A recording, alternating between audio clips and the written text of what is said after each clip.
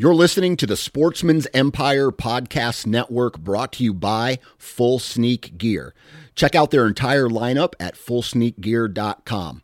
Also be sure to check out our entire stable of podcasts at sportsmansempire.com. New from Moultrie Mobile, the Feed Hub offers first-of-its-kind cellular connection and control for nearly any spin cast feeder on the market. When used with the Moultrie Mobile app, you can monitor feed and battery levels, run feeders on demand, receive alerts when feeders are clogged, and remotely adjust feeding times. The Feed Hub is ideal for anyone who maintains feeders. Remove the guesswork and save time by planning feeder maintenance before you drive to your hunting property. For more information, visit MoultrieMobile.com.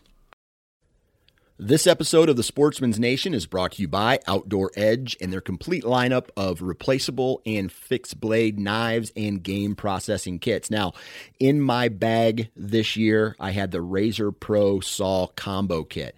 It comes in a very compact, handy carrying case, and one handle has the replaceable blade knife and the gutting blade. The other handle has the saw that comes with it. So I use the saw to split the pelvis, and I use the gut hook to open up the cavity and the blade to start cutting all the stuff out, right? So it makes cleaning a deer very simple, very easy, and the knife is sharp. And if you've ever had to gut a deer with a dull knife, we all know how much that sucks. So take a look at the Razor Pro Saw Combo Kit and head on over to OutdoorEdge.com and enter the discount code NATION30. That's NATION30 for 30% savings on your purchase. Hey guys and gals, welcome to the Oklahoma Outdoor Podcast, where you will be educated, entertained, and equipped to get more out of your outdoor experience. So hold on tight, because here we go.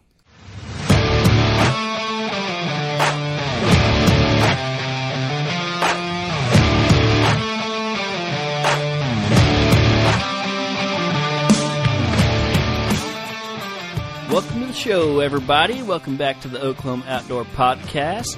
A pretty cool thing just happened to me. I was about to say welcome to episode, whatever, and it actually took me a second to figure out what episode we were on.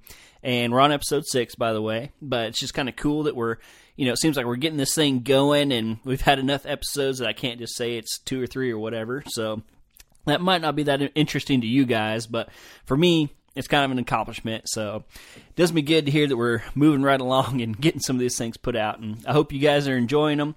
I'm having a blast doing this, and so hopefully I can keep doing this a whole lot longer. And, it takes you guys to do that. And so keep telling your friends, keep sharing it, and just get the word out there. I love hearing you guys. I've gotten some more comments on Instagram and some pretty good interaction on Facebook. And so I'm trying to do my best with that stuff. It's always good to hear from you guys, and feel free to ask any questions. I had a guy asking me about elk hunting in Oklahoma, and so it doesn't necessarily have to be about something we covered. And once again, if you guys have things that you would like me to cover, please share it, and I'd be happy to dig into it and look into it.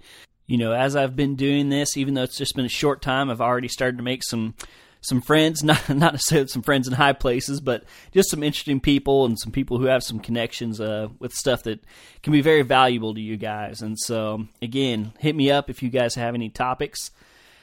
Moving on, let's see, what did I do this last weekend? I did not get to do much outdoorsy type stuff. My wife and I actually kept my brother's kids, 4 of his kids actually.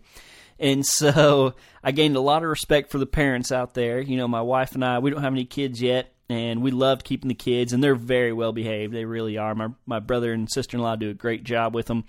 But when you're not used to having any kids, and then all of a sudden you have 4 kids, under the age of 7, might I add, it's just a whole whirlwind. But we had a great time with them. We actually took them to a trampoline park, which I had never been to, and way back in the day, I was actually a competitive gymnast when I was younger. Started from a leg injury and started as physical therapy, and then just kind of kept going and turned it into a whole ordeal. And back then, like, trampoline was like our party. That's how we got rewarded if we were good. We got to jump on the trampoline. And I mean, we could jump for an hour straight, and we'd, jump into the foam pit and climb back out and jump back in and do all that fun stuff. But man, we signed up for 2 hours at the trampoline park, and that is way too long. And my wife and I were dead after about 20 minutes, and we were trying to come up with stuff for the kids to do, and we were like, run to that side of the trampoline and run back, and we'll time you. And the kids had a great time, but man, we were hurting after that. And of course, it tuckered the kids out, and then we had some whiny kids because they were tired, and we had all this other stuff planned, and some things they wanted to do, some things they didn't. But anyway, we had a great time with them, ate lots of good food. It was my sister-in-law's birthday, actually, and so it worked out that we kept the kids for them, and then when they came to pick them up, we all went out to dinner. So that was really fun. Got to spend some time with the family. And then Sunday, I worked on my Jeep. I have a 2011 Jeep Wrangler that I've been trying to do some work on, and I had to replace the EGR valve, which I honestly couldn't have told you what that was before I started this, but took it down to O'Reilly's because the check engine light was on, plugged the computer up to it, and that's what came up. So bought one, decided I could do it myself, looked it up on YouTube, and I learned that just because some guy on YouTube can walk you through how to do it does not necessarily mean that you should do it. It was way more challenging than I thought. Took the tire off, and then it actually sits on the back of the engine, between the engine and basically the frame, kind of where the dash area of the vehicle. And it was a pain in the butt getting the old one off. It took me about 3 hours just to get the old one off, and it was not fun. I had to go back to O'Reilly. I think I made 3 trips to O'Reilly's during the process in my wife's car to buy more tools to get this thing off. And then after I finally got it off, I was like, oh, well, the new one will, be really easy to put back on. Took me another hour to get the new one on because I had to use those same awkward tools and reach around. It was just a tight space. So anyway, all that to say, last weekend was a little brutal, so I'm really looking forward to this coming weekend. And I get to head out to the ranch. My wife has a girls' weekend, and so I'm headed out to the ranch to do some more habitat work. And I'm really looking forward to it, taking the chainsaw. I got a lot more cedars I want to cut. I think I talked about it in the previous episode, or maybe 2 episodes ago. I have 3 bedding areas that I'm trying to cut in this year. I have about 7 total that I want to do, but that's the long-term 1,000-foot view. This summer I'm trying to get 3 of them done. I got about half of one done the last time I was up there 2 weeks ago. And so I got another little portion of it I want to do, and it'll kind of end up being almost like an elbow, like a 90-degree elbow. And I think that's going to make a fantastic bedding area. And if you go to my Instagram page, actually, you can see some pictures of the work I did. But the way it's going to lay out is it's in the bottom of this big, I always call it a canyon. It's honestly just a big draw, but, we're in Oklahoma, so it's about as close to a canyon as you can get. And up on top, we have our big food plot that we put in this year. It's about 4 acres. And, oh man, I'm going to do some work on it this year too. I'm actually going to shrink it down a little bit, which I know that sounds counterintuitive, but I'll explain. I'll talk about that later. It's going to make sense. But anyway, so that's up on top of this big ridge. And so down in the canyon, there's a point, and basically there's this big clump of cedars that wraps around that point. And I've had a trail camera kind of at the edge of that point, and there's always some decent deer movement, but like right in the heart of the rut, right in the middle of November, I always have 2 or 3 really nice bucks coming around this point. And so my thinking is I'm going to cut out these cedars along this point, let it grow back up, and I'm hoping that that'll become a nice, big, thick bedding area where those bucks will spend more time in there. Right now they're just kind of traveling through it. But I think if I thicken it up a little bit, they'll actually feel comfortable there. And then I'll have the food plot on top that I'll do most of my bow hunting and honestly just most of my hunting there, trying to draw them out of that bedding area. But in the heart of November, if the weather's perfect and I really feel like getting aggressive, there's a hill on the other side of this draw where I'm making this bedding area. And if I want to during, muzzle loader or early rifle or something, I can sit on that hill, and I'll actually be able to look down into this entire bedding area that wraps around this point. And so I think it could be a great rifle spot. It's one of those, high risk, high reward type spots. But when the timing's right and the weather's right, I think it could be deadly. And so that's the first spot I'm working on. I would consider my weekend a success if I can get that one finished out. I have a little bit more where I was working last time, and then I need to wrap it around that point. And then I have 2 more bedding areas and that I want to cut in, before the season starts. And honestly, really, I want to get them in before summer so that they can calm down and have time to grow up. And so one of them is basically straight cedars. The other one is about 50-50. It was cleared, I want to say in 2008. It was cleared, and now it's grown back up in mostly cedars, and then it runs into an old part of oaks.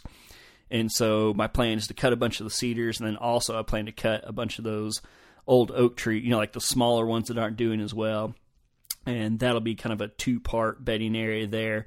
And I have about an 1.5 to 2 acre food plot next to that one, and that'll be a great spot, I think. And there's a little corner there that leads from the bedding area to the food plot where I actually want to try to hang a stand to try to do some recurve hunting out of. And recurve, I've had this recurve for a while. I'm being honest, I have not put the time into it that I should have, but that's kind of one of my goals this year. I just want to kill a deer. Like, it doesn't have to be a big buck. It doesn't have to be a buck at all. Like, my goal this year, I'll say it on this podcast so y'all can all hold me accountable. My goal this year is to kill a deer with the recurve. And so this year I started to set some spots up for it. Never really worked out, and I kind of let off on my practice, and so I didn't feel comfortable taking it out this last year. But this coming year, I want to get at least 2 or 3 spots where I can use the recurve, and I think this one will be great. Like I said, it'll be a transition zone between the bedding and the food plot, and I'm thinking I'm going to hang a tree stand maybe like 8 feet up in a tree, something like that. Not real high, so I don't want an extreme angle, but I like to be off the ground a little bit, and probably put it out to the side of a tree with a lot of cover in the back, because I want to say the recurve, it's probably 4.5 to 5 feet long, and so you really got to have a lot of room. So anyway, yeah, I'm taking the chainsaw this weekend. I also just plan to do a lot of walking. Just, I haven't learned the terrain at my brother's place as well as at our other property that we're selling. And so I also just plan to do a lot of walking like we talked about in the 10 Things to Do Before Turkey Season. And so I really want to get in there. I could draw a map for you and kind of lay out the different draws and everything. I know it from an aerial view. I know it looking at it, but I really haven't dove off in there and walked at all. And so that's another one of my goals, because unfortunately I'm not in good enough shape to run a chainsaw for 8 to 10 hours anymore. So probably going to do some chainsaw work, do a bunch of walking, and then some more chainsaw work. So I like bringing you guys along. I hope you guys can kind of picture that in your head, and then hopefully this deer season you guys will be able to follow along as I hunt these different spots and get them ready, and hopefully that's something you guys enjoy, just hearing about my season and as we go through it. So anyway, that's enough about me. Let's go ahead and get into our podcast today. Today we are talking to Clay Forst of Stewart Ranch Outfitters, and Clay was very informative. He is he says it in there, so I don't want to ruin it, but he is a great something grandson of the founder of this ranch, and the Stewart Ranch is the oldest family-owned cattle ranch in the state of Oklahoma. And so he talks about the ranch, he talks about the transition from ranching into the outfitting business, and then he does a fantastic job of laying out all the things that they offer, all their different hunts and packages that they offer. And so I hope you guys are ready for it. This one's a lot more of a traditional podcast. This was not just me yammering along or talking to my buddies in a loud truck ride. And so I hope you guys are ready for this. And yeah, without further ado, we're just going to jump on in here. So here's my interview with Clay from Stewart Ranch Outfitters. Hey everybody, welcome back to the podcast. Today I have Clay Forst, and Clay is with Stewart Ranch Outfitters. How you doing today, Clay? I'm doing great, John. Happy to be on the show. Thanks for having me. Of course. It's a pleasure to have you. Well, Clay, if you wouldn't mind starting us off, we're just going to jump right in here. Why don't you give us a quick little introduction of who you are and where you're from? Yeah, like I said, my name is Clay Forst. I manage Stewart Ranch Outfitters. I've been doing this since June of 2009 when I got out of school. We do package deer, if I can talk. We do package whitetail deer hunts. We do package Rio Grande turkey, waterfowl, both ducks and geese, and then we do feral hogs in the off season. So those are the 4 package hunts that we do. For the most part, everything we do is right here on the ranch. As far as private ground, we have a little bit of lease country with our waterfowl and our turkey hunts, but for the most part, everything we do is stationed right out of here, Warwick, Oklahoma, and right here on the ranch. And yeah, that's kind of our basic rundown. Everything is guided. We have lodging on the ranch, cleaning, cold storage, transportation on the ranch is all provided in each package. And yeah, so we hunt about 9 to 10 months out of the year. We kind of take the summers off because it's just really too hot to do any feral pig hunting. And basically that's just kind of off-season prep for us. And really it's kind of a year-round deal for us anyways. We're getting ready for the next season pretty much as soon as that season closes. So right. It's a year-round gig for us. And yeah, that's kind of our spiel in a nutshell. Awesome. And it says on y'all's website that Stewart Ranch is the oldest family-owned cattle operation in Oklahoma. You mind giving us a little rundown about the ranch and a little history of it? Sure. Yes, sir. Yeah. So my family started ranching in 1868. My great-great-great-grandfather bought some tribal land from the Choctaw Indians back in 1868. And we settled in eastern Oklahoma, just east and a little north of Caddo, Oklahoma, where we still have a ranch and an original homestead. The original acreage that was purchased is still our headquarters over there. We've been putting ground together since 1868. I'm currently the 6th generation on the ranch to live and work on the ranch. We're first and foremost always going to be a working cattle ranch. That's kind of our bread and butter and what we've been doing for a long, long time. And like I said, we started the outfitting deal just as a supplement income deal to what we are already doing as far as the cattle side of things. But like I said, we're just kind of an old school working cattle ranch. We still work almost daily horseback. We're working our cattle on horses. When we brand our calves, we're roping and dragging to the fire. And I always say if you took a picture of us and turned it black and white, it'd look no different than it did in the mid-1800s. So we're still kind of keeping the old school cowboy roots alive and doing it the way we did it a long, long time ago. And it works for us, and that's kind of the way we do things. But yes, sir, yeah. So we're first and foremost always going to be a working cattle ranch, and we have a performance and breeding horse facility as well. And we do the outfitting also. So those are kind of our 3 main entities. And we also have we just started a meat company about 3 or 4 months ago. So kind of a new venture for us, but we've got a lot of irons in the fire, as they say.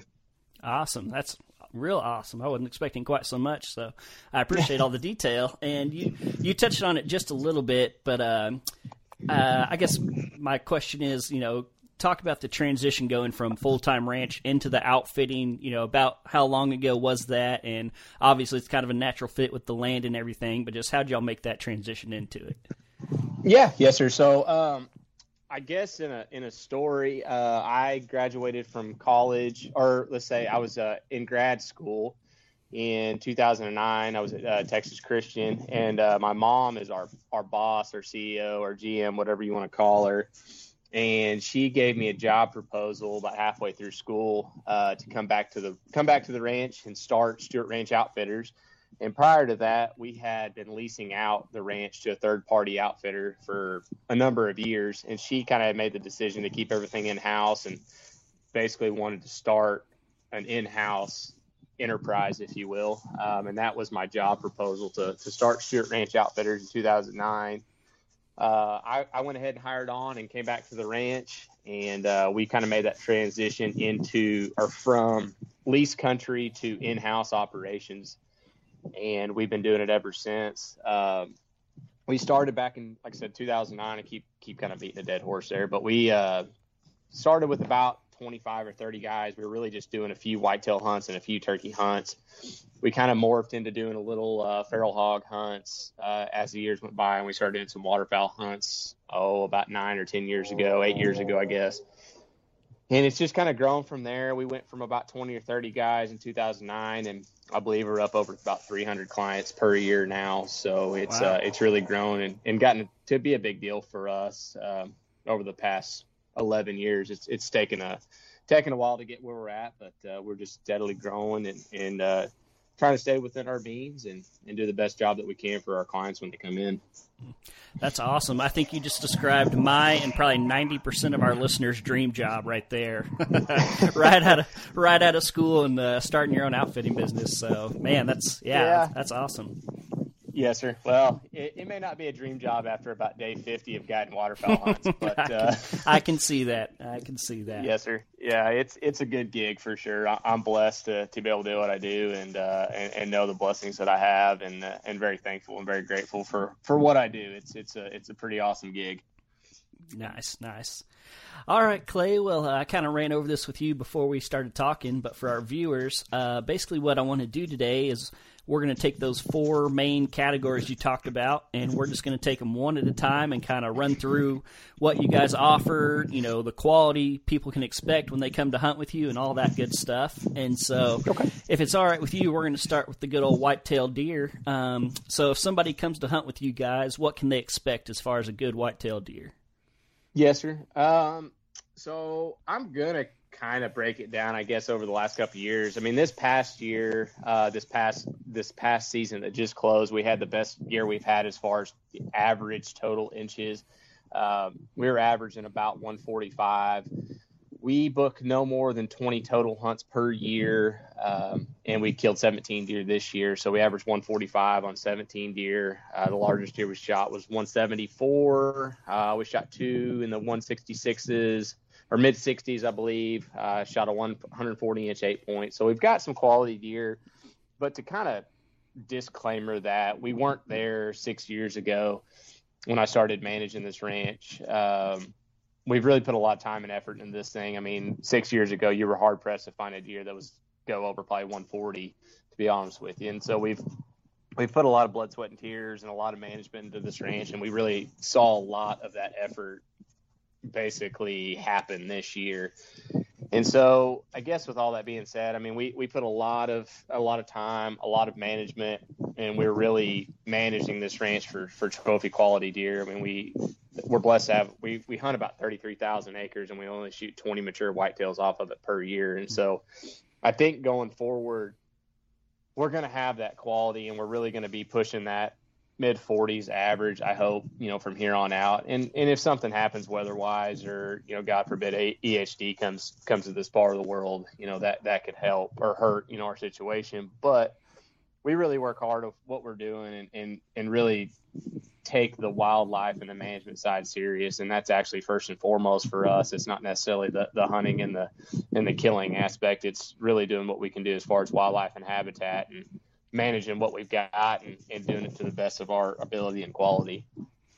Awesome. And I mean, it sounds like you're only getting better every year. And so I'd say y'all have a bright future ahead of you guys. Yes, sir. If someone was interested in, say, like a management hunt, like a cull hunt, maybe at a lower price point, is that something y'all offer, or is y'all keep those for the family, or how's that work? Right now we don't. Kind of what we do as far as for the lower price hunts, we're part of the DMAP program through the state. And so we offer them, I guess, quote unquote, we call them meat hunts. So guys can come in here and shoot really as many does as they are able to take home, because that helps with our management policies and our philosophies on things. And so guys will come in here for 2 or 3 day, stint and shoot however many does they can put in a cooler and take home with them. And so that's kind of a lower price point, kind of what we do as far as a little bit of a management type deal. I'm not a big proponent. I'm kind of different than most, the quote unquote cull and management type deer. My philosophies are a little different than most. And so for me to call a buck a management buck, it's really got to fit a certain criteria. And kind of to your point, yeah, we kind of stick that to we've all got young kids and ranch hands and that sort of thing. And so usually we just kind of let those guys take those deer if we deem them kind of a management type buck for right now. Mm-hmm. Nice. And then as far as, types of hunt people can expect, are y'all mostly hunting over feeders, spot and stock? What can people expect as far as that stuff? Honestly, it's a little bit of both. I mean, we set out to put our hunters in stands, in a permanent stand, over a feeder, over a food plot, over a travel corridor type area. But this ranch in Waurika, Oklahoma, it's pretty wide open, and so there are times where we will spot a deer during somebody's hunt and basically go get them picked up and make a spot and stalk. Or if we're driving back to the lodge after a hunt and there's a mature whitetail that's worth making an effort on, we'll stop the truck, and if everything works out as far as the weather and the wind and that sort of thing, we'll make a move on that deer. So we're pretty flexible on how we do things. We're not real set in our ways. So whatever we need to do to punch a tag, we're probably going to try to make that happen. Right, as it should be, and I think everybody would agree with that. And it's nice that y'all can offer different things to different people looking for different things. And so, yes, sir. One last question on the deer. What about like disabled hunters? If somebody had an elderly person or a disabled person, is that something y'all could accommodate? Yes, sir. I think so. And I will say we're probably not officially set up for a disabled person, but we'll make every effort to make it happen. Mm-hmm. If we need to set some pop-up tents up or adjust something or move something around or do something like that, I'm not going to ever say no to anybody. We may have to move some stuff around or make something happen, but we'll adjust if we need to. But I guess in a long rambling answer, we'll make it happen. I wouldn't say we're necessarily set up for it, but we'll make it happen. Gotcha. Good answer. All righty. Any last things with whitetail before we move on? No, sir, not really. We're just, like I said, we just work really hard what we're doing. We're managing our property and, trying to do right by our deer and our deer herd. And we're definitely making some strides. So it's been a fun ride the last couple of years. Awesome. All right. With that being said, we're going to move on to turkeys. And so if somebody signs up to come to a turkey hunt, what could they be expecting? Turkeys for us has kind of become our bread and butter. I don't know if it's what we're quote unquote known for, but we've done a really good job with our turkeys the last couple of years. These are all Rio Grande turkeys in Southwest Oklahoma, and I will admit there's probably one or two kind of quote unquote hybrid turkeys that are here, because we'll kill some Rios that sure enough have a dark band on their top tail feather line, where it's a little more toward the eastern side. But for us, we have a strong population of Rio Grandes. We're lucky to have a lot of country that we can go hunt them as well. So most mornings for us is we're going to pick our clients up before dark. We're going to go to an area where we've roosted birds prior to, and we're going to try to get a bird killed right off roost, within that first hour or so.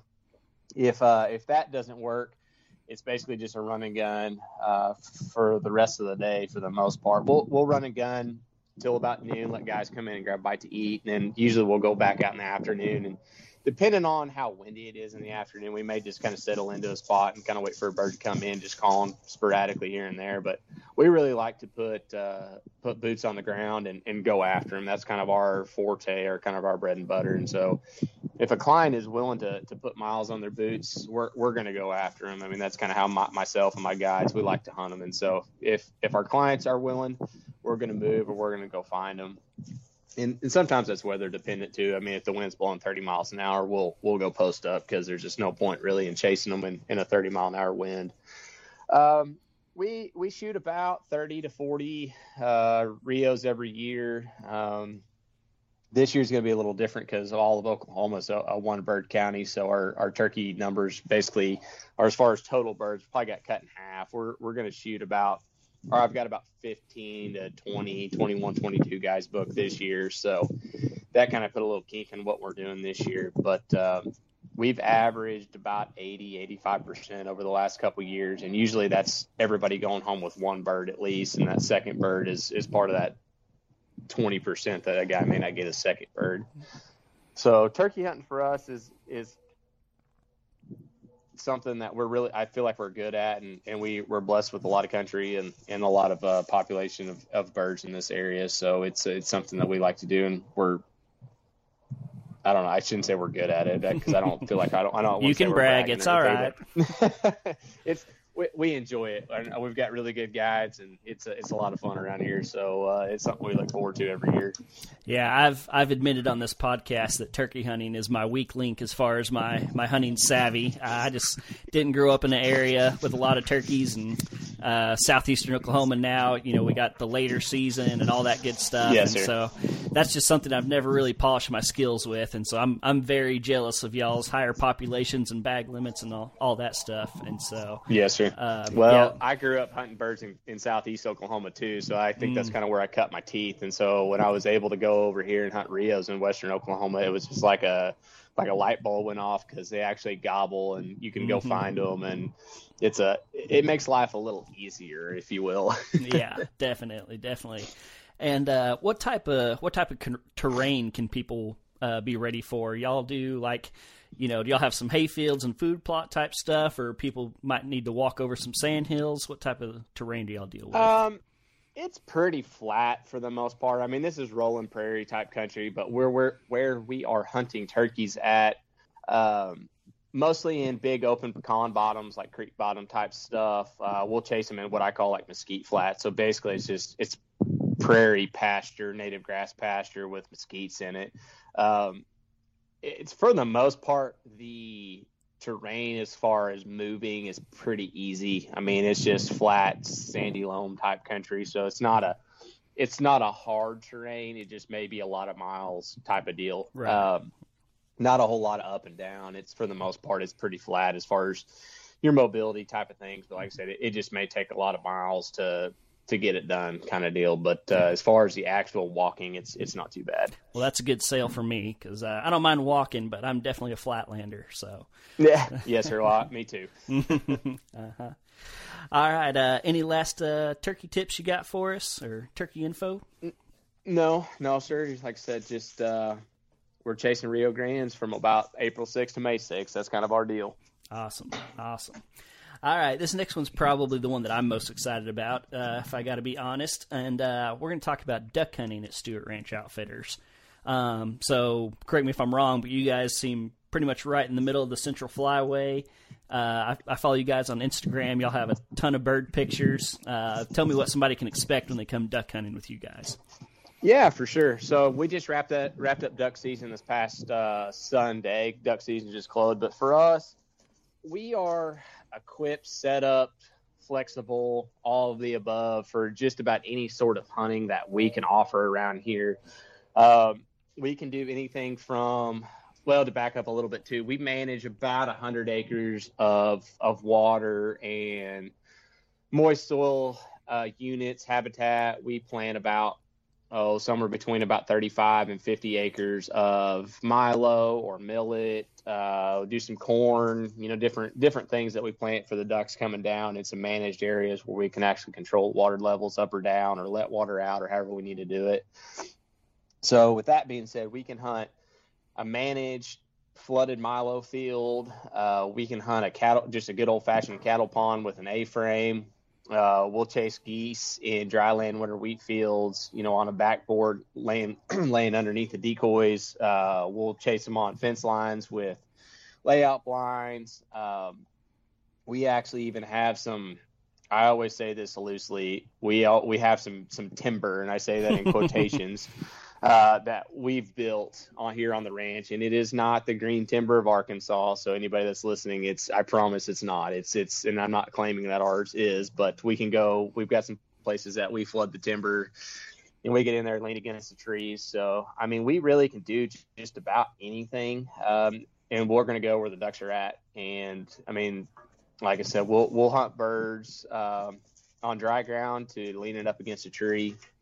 And we'll shoot lesser Canadas, and we'll shoot a few specks every year, a few snows every year, but mostly it's Canada geese, mallards, gadwalls, widgeons. We shot an 8-man limit of canvasbacks this year in a cattle pond, which was pretty random. Pintails, a few redheads every now and again, some ringnecks. So it's a very mixed bag, and in a very you really never know where you're going to hunt every day. I mean, it's something we get around and scout every day. And, like I said, it may be from a layout on the edge of a cattle pond to leaning up against a tree in a timber hole the next day. Right. That sounds awesome to me, though, getting a little variety in there of both, the type of stuff you're hunting and also just the mixed bag of birds. And so, yes, sir. Canvasback, that is on my list. I've shot a lot of ducks, and I've seen them, but I've not actually killed one yet. We got a big lake on our place. I say lake, it's glorified cattle pond, but I've seen one there like 3 years in a row, and I don't know if it was the same bird or not, but there was always one, and but he would never come into me, and so I got a bone to pick with him. But anyway, yes, sir. Yeah. Well, you just talk about a random deal. I mean, we must have caught them on a migration day because they kept on coming in. It was just the most. I don't know. It was the most insane, random, just wild thing I've probably ever seen in my duck hunting career. That's awesome. So, like, let's say that, either I don't have any friends, I don't have any friends that come with me. If I'm just a single guy, can I come up there and y'all stick me in a group or something? How would that work? Yes, sir. Yeah. So what we do is we try to have a party of 4 or greater to book the lodge, but usually during waterfowl season, that kind of goes out the window a little bit. We usually my lodge sleeps up to 9. Typically my groups are 4 to 6. So with single guys like yourself in this description, yeah, for sure. We'll take you, we'll put you in the lodge with another group of guys. Just kind of depends on the hunt the next day, and the total number of guys as far as how the hunt goes. But yes, we will accept single hunters, and then we will kind of mix and match. Typically with groups 6 or plus, we'll actually split groups up and we'll hunt 2 groups of 3. It's a little easier for us to go shoot 2 3-mans versus 1 6-man kind of deal. And so in a long rambling answer, yes, if you're a single hunter and we can make it work, fit our schedule, come on. Gotcha. And then this is also kind of a selfish question. What time does a duck hunter have to get up to go hunt with you guys? Not early, to be honest with you. So typically for us, myself and my guides, we usually go set up either the night before or the morning before we pick you guys up. So basically, for the most part, we're picking guys up between about 6:15 and 6:30. We're in the blind by about 6:40, 6:45, and then waiting on shooting light at between 7 and 7:10, depending on the time of year. But for the most part, you literally could get up at like 6 o'clock, put your clothes on, hop in the truck with us. And, like I said, we're at the blind in less than 5 to 10 minutes for the most part. That's my kind of duck hunting right there. Yeah. If you're guiding for me, it's a little different story. We're usually at between about 3:30 and 4:30 every morning. But for the clients, it's a pretty easy gig. It's, like I said, between 6 and 6:30 just about every morning. Awesome. Let's see. I think that's all the questions I got. You got anything else you want to throw out about duck hunting? I would just say we're pretty passionate about our ducks and our habitat installation, if you will. We've got a lot of plans, and we're doing something every year as far as adding habitat and trying to make our duck hunting as best as we can, because we're on the bottom end of basically the central flyway of Oklahoma. And so for us, once we get birds, we try to hold them as best we can, because it can be very frustrating at times. If you get a little bit of a north wind or a little bit of south wind, those birds might jump a couple hundred miles just top or bottom. And so we're really just doing as much effort as we can to hold birds and contain birds once they get here, and really have successful hunts every day with our clients. So waterfowl is something that we're really passionate about, and something that we really are putting a lot of effort and time and management into, going forward. Gotcha. Awesome. All right. And last one on the list, let's talk about hog hunting. If I book a hog hunt with you guys, what can I expect? Yeah, for sure. So we do a lot of feral pig hunts as like a bonus type hunt, especially like with our waterfowl hunts, because we're doing morning only hunts for the most part. And so some guys will book some afternoon or evening pig hunts. But if you were just doing a pig only hunt, we've kind of shifted gears a little bit. We've got some guys that help us with some thermal optics and that sort of thing. And so we do just a lot of driving around, if you will, finding birds. See, I can't switch gears. I know. I keep going from one to the other. You're always one behind. All right, on to pigs. Finding pigs, with thermal optics and that sort of thing, and then shooting them with thermals or night vision. And we also just do what I just call a traditional hunt, which is just sitting in a stand over a bait site, feeder, food plot, that sort of thing. There's absolutely no management in shooting pigs. I mean, they're here. I say this a lot. I would give back every dollar I've ever made off a pig hunt and give it right back if they were no longer with us. Mm-hmm. So, I mean, for our deal, it's pretty cut and dry. I mean, it's either finding them with thermals or sitting over a bait site and hoping they come in kind of deal. Like I said, there's no management. Our hunts are probably a little different than most. It's just a flat rate. You can shoot as many pigs as you have the opportunity to shoot at. There's no, trophy fees for a big boar or anything after the first or, anything like that. It's just a flat fee right off the top, for that day hunt. But outside of that, I mean, there's really not a lot to it. It's go find pig, shoot pig kind of thing. Right. And that may not sound, too awful exciting to a lot of the Oklahoma listeners who, get to shoot, most likely get to shoot pigs a lot on their own. But, man, you would be surprised. I've gone to hunting shows in other states, and I went to school in Idaho, actually, and you start talking about pig hunting, and, I mean, people's eyes light up. I mean, people who don't have them just think they're the coolest thing ever. And, I mean, I've had guys come all the way down, old college buddies and stuff come all the way down just to hunt hogs. And so, it's an exciting thing for somebody who doesn't have them running all over their own land. Yes, sir. Well, and that's, you hit it right on the head. I mean, majority of my clients are coming from, I've got a big, I guess, following in Nebraska. I've got some guys in Montana that come down. Missouri's a pretty popular state that comes down, but it's all north of Kansas, north and west for the most part. It's a cheap hunt at the end of the day. I mean, there's no tag, there's no license to buy. It's in between seasons when there's nothing else going on. And so I see the appeal to it, but you're right. Being in Oklahoma, and I could care less about them, but there's a big following for pigs north of Kansas. Yep. And I'm sure it helps you guys with the ranching and all that. So it's a win-win for everybody. Yes, sir. Yep, for sure. Okay. Well, I appreciate you walking me through this. I do have one more. I just want to talk about the lodge and the accommodations and stuff. And so kind of as a fifth element here, let's say I sign up for a hunt, be it whatever. Just kind of walk me through what my day would look like, what kind of room I'd be in, meals, all that good stuff. Sure. So we have full lodging on the ranch. The lodge it's a 2-story kind of old school looking log cabin is what it is. It's got 2 bedrooms downstairs with a full bath. And then there's 3 bedrooms upstairs and a full bath. For the most part, it sleeps 9. I very rarely have more than 6 in the lodge itself, or per group. So for the most part, you're going to have your own private room, and then two bathrooms to share. It's got a full kitchen downstairs.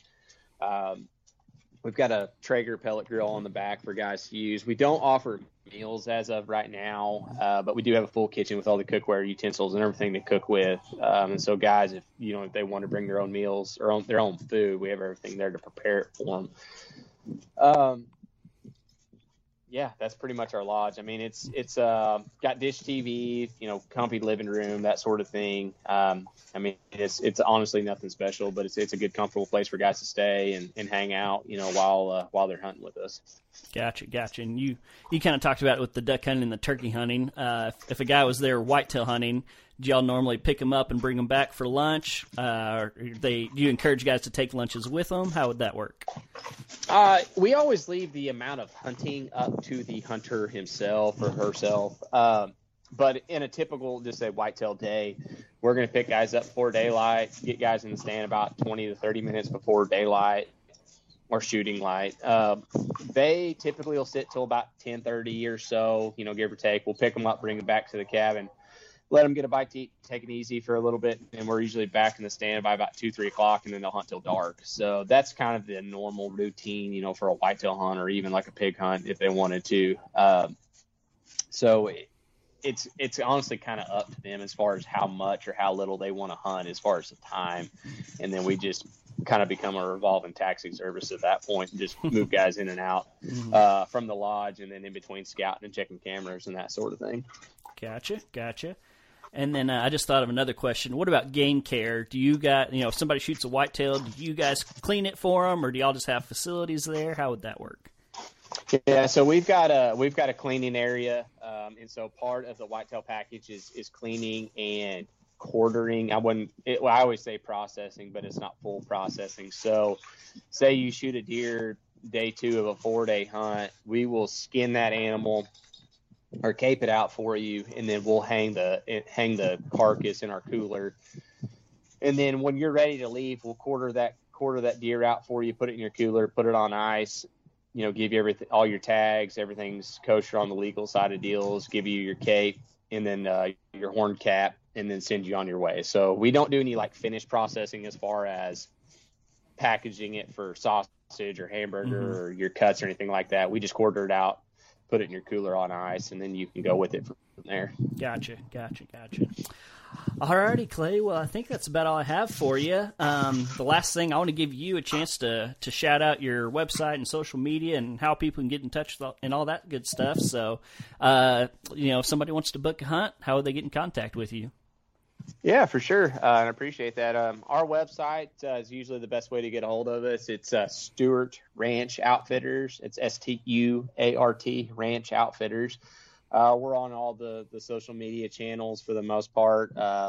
We've got a YouTube channel. It's Stuart Ranch Outfitters. Instagram is at SR Outfitters. And then a Facebook page as well. It's just Stuart Ranch Outfitters. So, feel free to check us out. Send us an email, send us a DM, whatever. I kind of run all that stuff, and it all kind of comes to me. And would love to hear from anybody that's got any questions or needs information or anything like that. Awesome, Clay. I really appreciate you coming on today, and it was a great chat, and I hope you get some business out of this. Yeah, for sure. I sure appreciate you having me on, and I enjoyed the conversation as well. Awesome. All right. I'll talk to you later. All right. Thanks, sir. And there we have it. I'd like to thank Clay for coming on, and you can definitely hear a little bit of that Western Oklahoma wind, but, man, he did a great job. He was super informative, very helpful, and I can't thank him enough for coming on. It was really cool hearing about all the things that the Stuart Ranch has to offer, all the different packages, and I would really encourage all of you guys to, number one, go to their website and check it out. I believe they list most of their prices and packages on their website, so check that out. And then, man, go to their Instagram and just look at their pictures. I love their Instagram. It's one of my favorite pages. They do some amazing photography. It's not just some run-of-the-mill pictures. They actually take their time and take great photos. They have photos of all their clients, their duck hunting, their deer hunting, everything. And so they do a great job, really top-notch organization. It all sounds amazing, but for some reason the duck hunting really stands out to me. I guess just because I haven't got to do as much of it. This year I did. Man, this might have been the least I've ever done, and it was nobody's fault but my own. But man, the duck hunting that they offer just looks top notch and great spot in the flyway, and it sounds like they really take care of their clients. And for those Sportsman's Nation listeners, out of state, if you're looking to do some hog hunting, great opportunity right here. Nice cozy lodge, somebody to take care of you, show you around, and man, like, what a cool opportunity to just see the ranch. Also, if you're from the Northeast or the city or something like that, and you want to see some real cowboys, well, here's your chance. And you can get a tour of a ranch and do some hunting all at the same time. So, again, just a great opportunity. Great people. I want to thank Clay again and Stuart Ranch Outfitters. And that's about all I have for you guys this week. And so I'm going to close this out. I hope all of you have a great week. Hope you all get some habitat work done or spend some time outdoors, or at least at minimum spend some time with the family. So until next week, guys, I'm out, and I hope you guys all have a great week.